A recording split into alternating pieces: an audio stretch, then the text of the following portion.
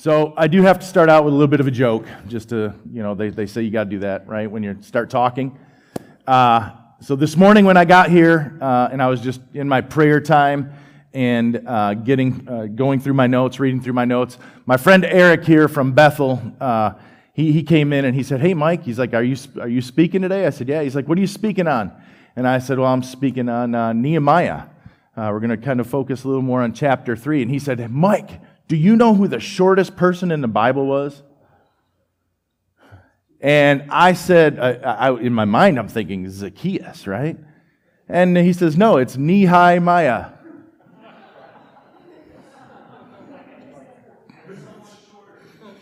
But there is somebody shorter. Who is it, Eric? Bildad the Shuhite. That's right. That's right. A little less known. So if you guys are wondering any kind of idea of where this message is going, that should give you a little bit of a direction. We have been in the book of Nehemiah over the last few weeks, specifically focusing on chapters 1 and 2. Today I'm going to hope to take us from 2 into chapter 3 a little bit, but one of the questions that Dave has been asking us comes from Nehemiah 1, verse 4. If you have your Bibles today, I would just ask you to kind of open up to the beginning of Nehemiah. We're going to be spending some time in there today. But Nehemiah 1, verse 4 says, When I heard these things, I sat down and wept. For some days I mourned and fasted and prayed before the God of heaven.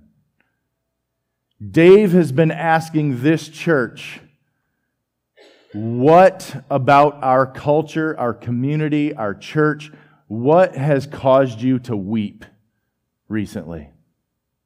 When's the last time that you have wept over the condition of things in our world? That's the question that he's been asking.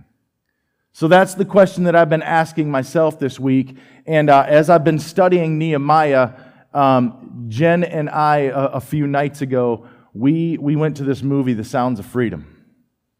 If you have not been to see this movie, I would highly recommend that you go and pay for somebody else to go as well.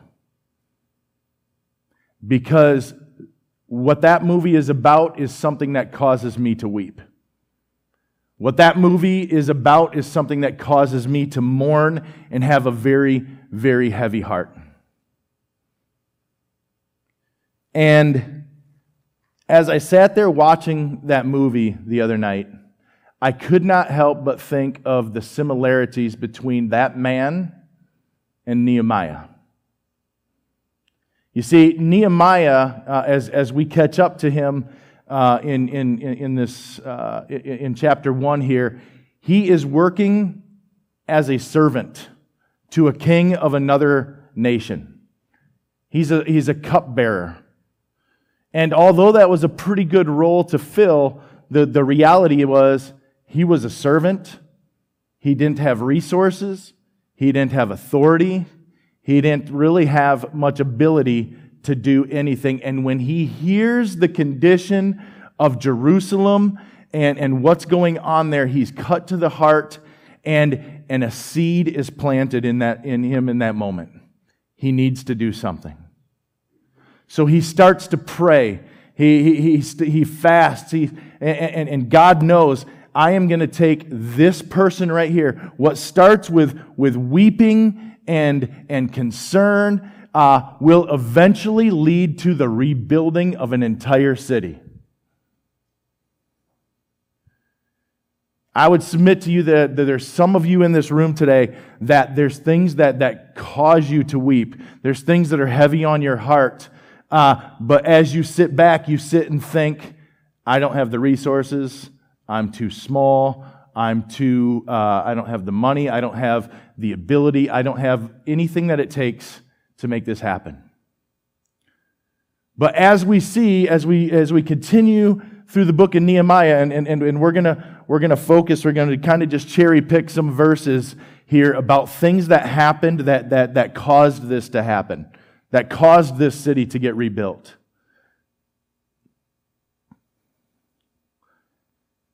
And it's very similar to what I saw this man, what was his name, Timothy or Tim? Can't remember. Yeah, Tim, okay. What's that? Tim Ballard, yeah.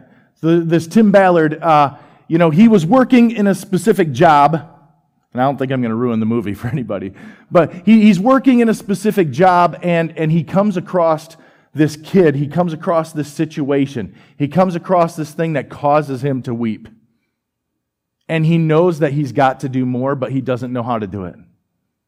He's compelled to do something more, but the organization that he works for and where he's at are things that would limit him from going and doing these things. But he knows that he's called to do it.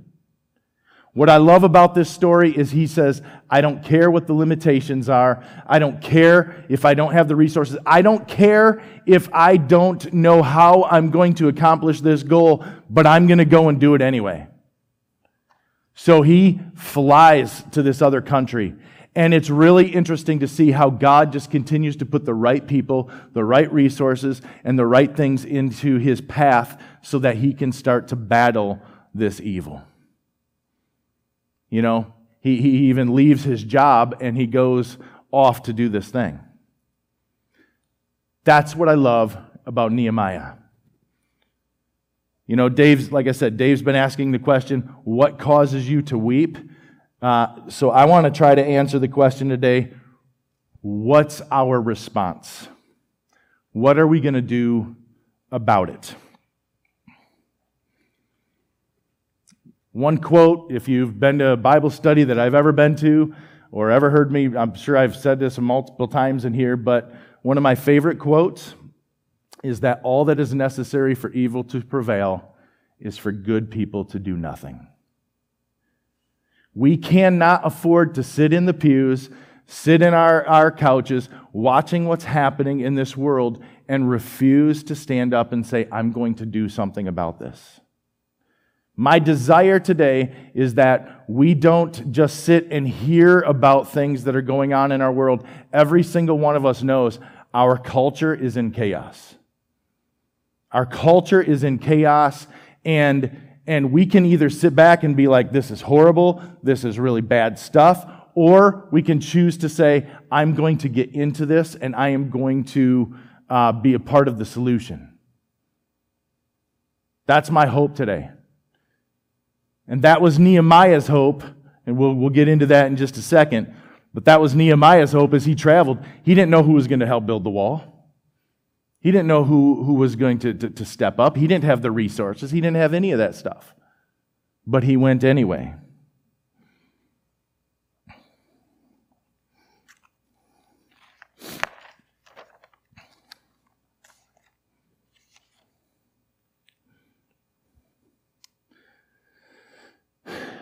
So, as I started to look into things, I had to first ask myself the question, what happened to these walls? Why were they destroyed in the first place? What caused this problem to happen? And so, I started to research into it a little bit. It takes you to 2 Kings 25. 2 Kings 25, I don't know if it's up there, but it says, on the 7th day of the 5th month of the 19th year of Nebuchadnezzar, King Babylon, Nebuchadnezzar, commander of the imperial guard, an official king of Babylon, came to Jerusalem. He set fire to the temple of the Lord, the royal palace, and all the houses of Jerusalem. Every important building he burned down. The whole Babylon army was under the commander of the imperial guard, broke down the walls around Jerusalem. So now you could point to that and say, well, that's what happened. But if you dig a little bit deeper, you understand that that's the result of what happened before.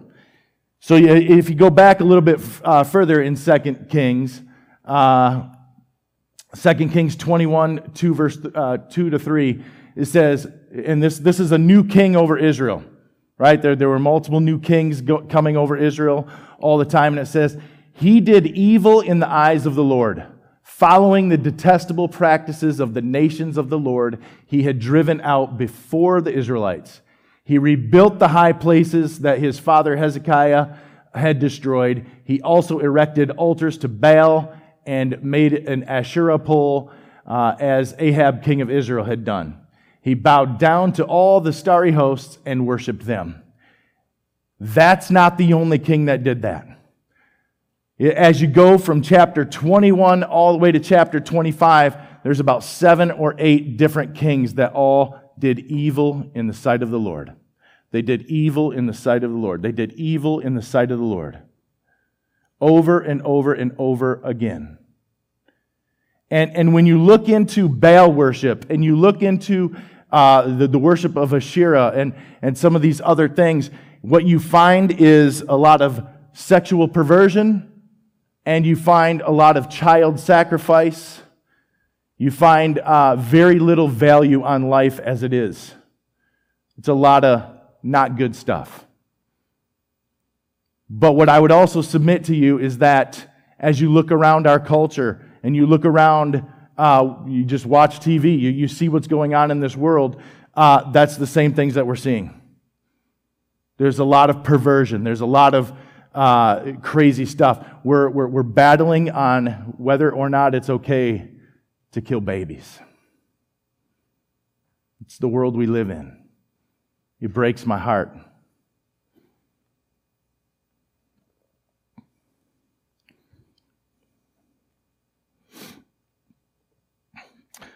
So let's look into Nehemiah.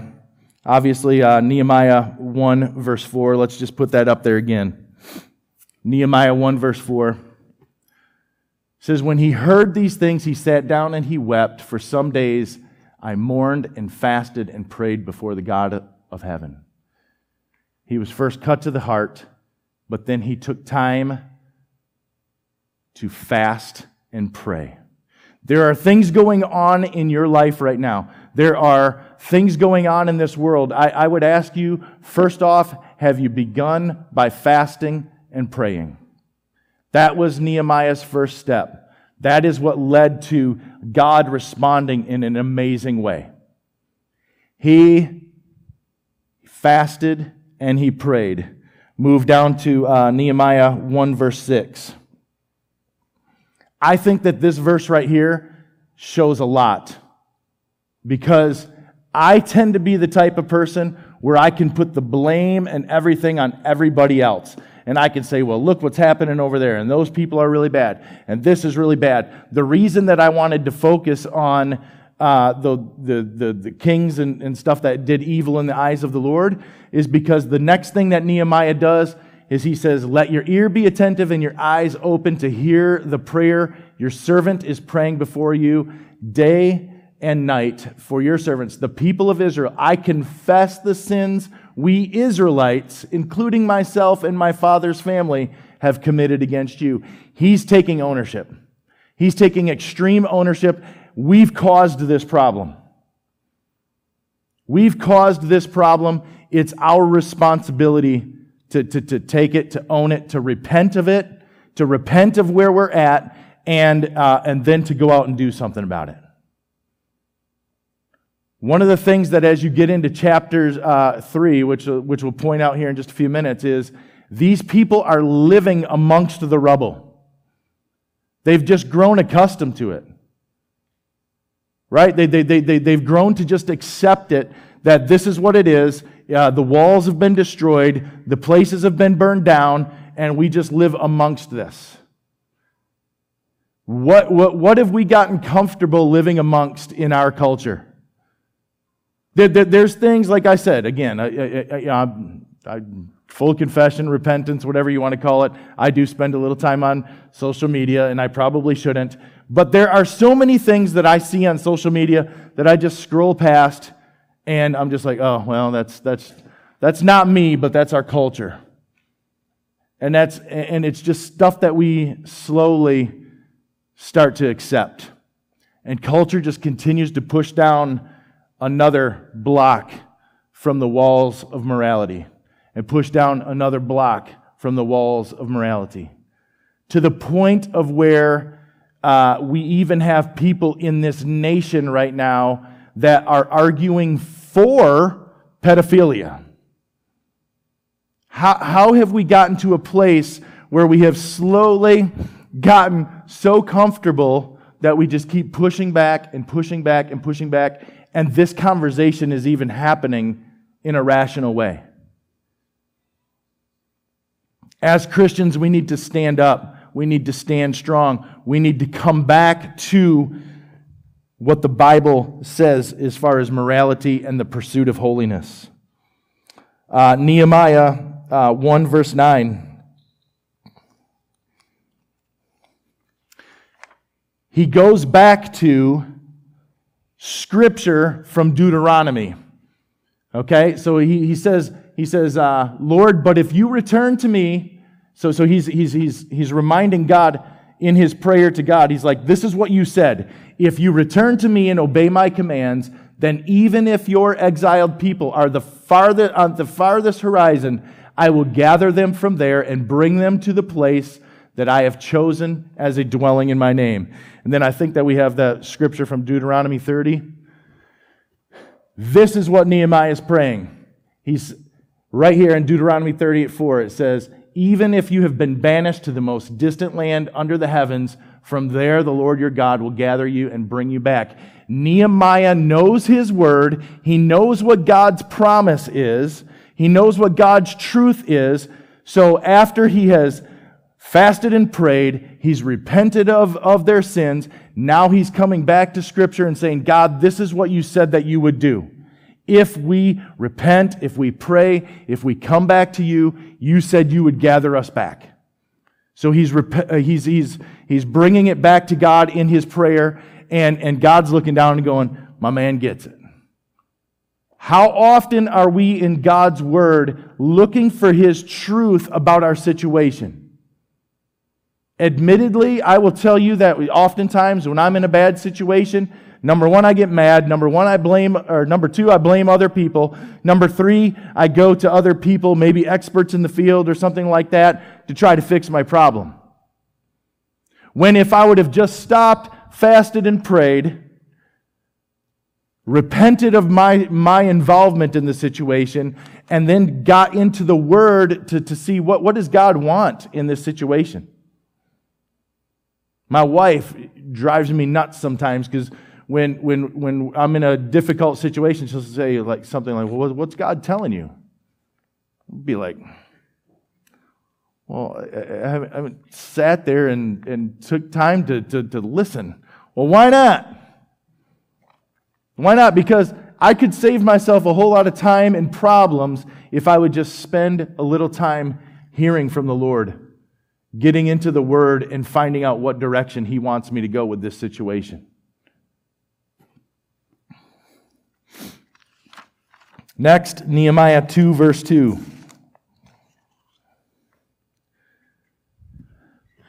So the king asked me, why does your face look so sad? Why are you not when you are not ill?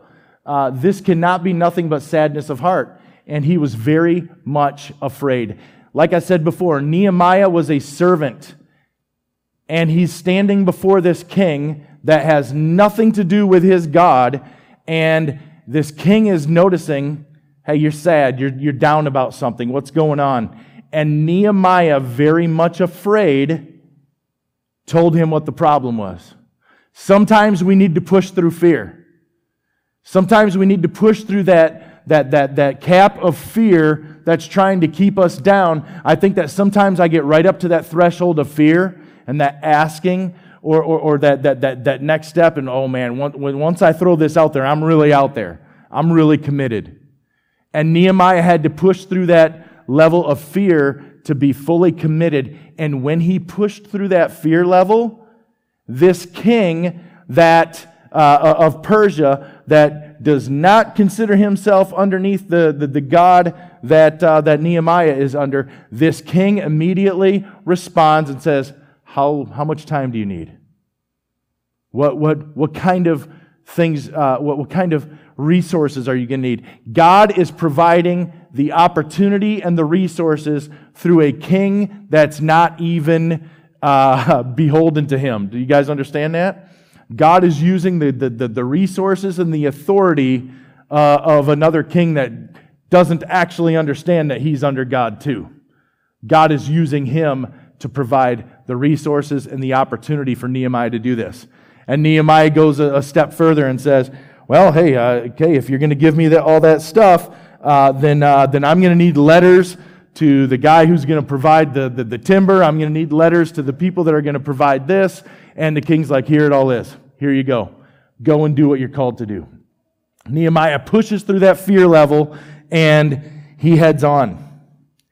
Next, Nehemiah 2, verse 12. Nehemiah 2, verse 12. I set out during the night with a few others. I had not told anyone what my God had put in my heart to do for Jerusalem. There were no mounts, which means horses, with me, except the one I was riding on. He pushes through. He doesn't have the plan altogether. He hasn't proposed the vision to anybody. He just knows what he's called to go do. And he goes and he does it. Let's go on to Nehemiah 2, verse 18. After he shared the vision with them, I'm sorry, that's 17. Then he said to them, you see the trouble we are in. Jerusalem lies in ruins. Its gates have been burned with fire. Come, let us rebuild. He shares the vision, and then in 18, the people are like, yeah, let's do it, right? Almost like it didn't cross their mind. Let's rebuild this thing. And it took one person with passion, with vision, to say, hey, we're going to do this thing. Let's get in this together. Let's rebuild this city together. Let's rebuild this culture together. And the people jumped right in. What I love about the next few verses is that Nehemiah didn't do much of the building himself. But who did he call upon? Let's see. Nehemiah 3, verse 1. The priests were getting into the game. These guys are priests, right? Normally, these guys should be the ones getting served and doing, they need to be at the temple and everything. These guys are building. The next one, 3 verse 2. I love this. Nehemiah 3 verse 2. It's the men of Jericho. The men of Jericho. All right, let's try to remember back a little ways when the walls of Jericho got destroyed. And now these guys are rebuilding God's walls. God is using that. And when I looked into that this week, they were literally rebuilding the wall portion of Jerusalem that was in full sight of where the city of Jericho was. These guys are building there. The next one, 3 verse 8. You've got goldsmiths, perfume makers.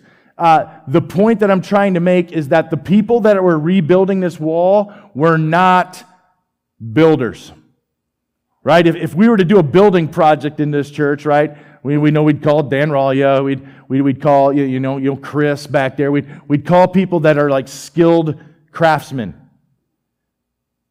When Nehemiah arrived in Jerusalem, he called people and they started building the wall right where they were at. Some people were building gates. Some people were building walls. Some people were, rebuilding houses and doing different things like that. But everybody stepped up and everybody got involved. There's even one verse, I think maybe it's the next one, so you got this guy right here, the ruler. So he's a man of distinction. The ruler of the half district of Jerusalem repaired the next section with the help of his daughters, right? This wasn't just a guy's thing. The help of the daughters. The daughters are lifting rocks and they're building this stuff together. Everybody in the church or everybody in the culture got together to start rebuilding. The problem with rebuilding is that often people don't want you to rebuild. There's going to be opposition. They received a ton of opposition, and we're going to talk about that a little bit more next week in chapter 4. But we receive that same opposition in our culture. There's a lot of things that I see, again, on social media. I think I'm like coming out in front of all of you guys, realizing I've got a little bit of a problem here. A friend of mine from college recently posted that heaven has no gates. There are no gates to heaven. And I think that that's a popular mindset from our culture right now, because what that's really expressing is you can do whatever you want and you can still go to heaven. It's this real sloppy grace that literally wipes its feet on Jesus' sacrifice. There's no gates, there's no walls, there's no bar that's been set. That's what culture wants to say. And when we try to rebuild the walls of morality, when we try to rebuild the walls of Christianity in this nation, I want you to know that these are not walls to keep people out. Everybody is absolutely welcome, but there is a process of entry. That's why they were building not only walls, but they were building gates. They were building places of entry because it's about order in the midst of chaos. When there are no walls, there's only chaos. There's an appropriate way of doing things. And when we rebuild those walls, it meets what Matthew 7:13 and 14 says. Enter through the narrow gate, for wide is the gate and broad is the road that leads to destruction, and many enter through it. But small is the gate and narrow the road that leads to life, and only a few find it. That verse alone tells me that heaven's got some walls and some ways of entry. Everybody's invited. Everybody's welcome. But there is a way. Jesus says, I am the way. I am the truth. I am the life. Nobody comes to the Father except through me. The Bible is very clear that there is a gate and that it is very narrow, and that is how we enter into heaven. This world wants you to believe there's no walls, there's no rules, there's nothing. We can just throw all of that stuff off. That's a lie. That is a lie. And when we as Christians sit complacent and allow those kind of things to keep pushing back on culture, we'll use words, the culture will use words that sound really good, like inclusivity and different things like that. I heard recently of a church that in the spirit of inclusivity, that when they're not using the church, they're allowing the local church of Satan to use their place, because they're trying to be inclusive to the community. And there's a million other examples.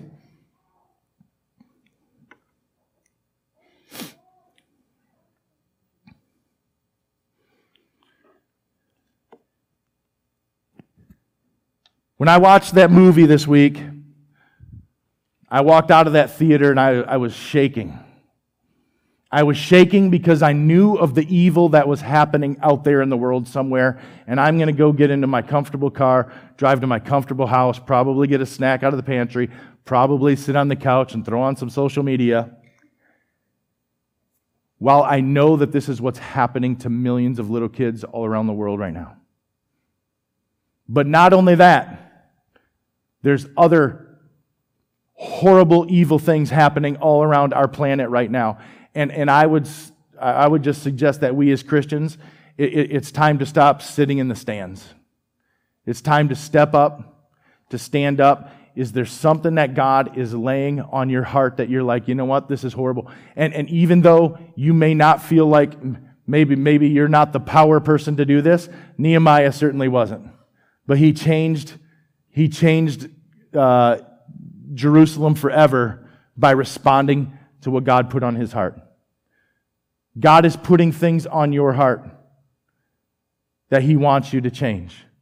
I know some of the stories of some of you in this room, and I know what God's put on your heart and the things that you have done to try to push through those things. I would say to you, don't let the steam go out. Keep pushing. Keep looking for resources. Keep looking for those open doors. Keep pushing. We build this community, Zeeland, together as a church. We build further beyond that as a community together, but it's going to take every single person. My favorite Bible verse, and this is what I'll end on, is Ephesians 2:10. It says that you're a masterpiece created in Christ Jesus to do good works that God established in advance for you to do. Every single one of you has good works that God has established in advance for you to do. And if you're sitting here this morning and you're unsettled or you're feeling like, it's probably because you're not stepping into those good works that you are to do. And you're focused on the distractions of life, the people you're not getting along with, the things that aren't going your way, the resources that you don't have. These are all my excuses that I throw out there and make me angry all the time and go, well, God's not helping me. God is helping you. He's pushing you through, but everything is in His time. So I would encourage you to just take time this week and really focus on what is God calling you to do. Let's pray. Father God, I just pray, Lord, as we look at the broken down walls of our culture, as we look at the moral decay of our world, Lord, I pray that you would place things on our heart to do. Lord, compel us to walk through, to ask questions, to get connected, Lord, to find ways to be used. And Lord, I pray that you would do mighty and amazing things through every single person sitting in this room. Lord, not only on behalf of Zeeland, but in behalf of Michigan and beyond. And Lord, that this church would have just amazing results and testimonies to show from it. So Father, I pray your blessing upon us as we look to what section of the wall that we need to be rebuilding in our culture. In Jesus' name, amen.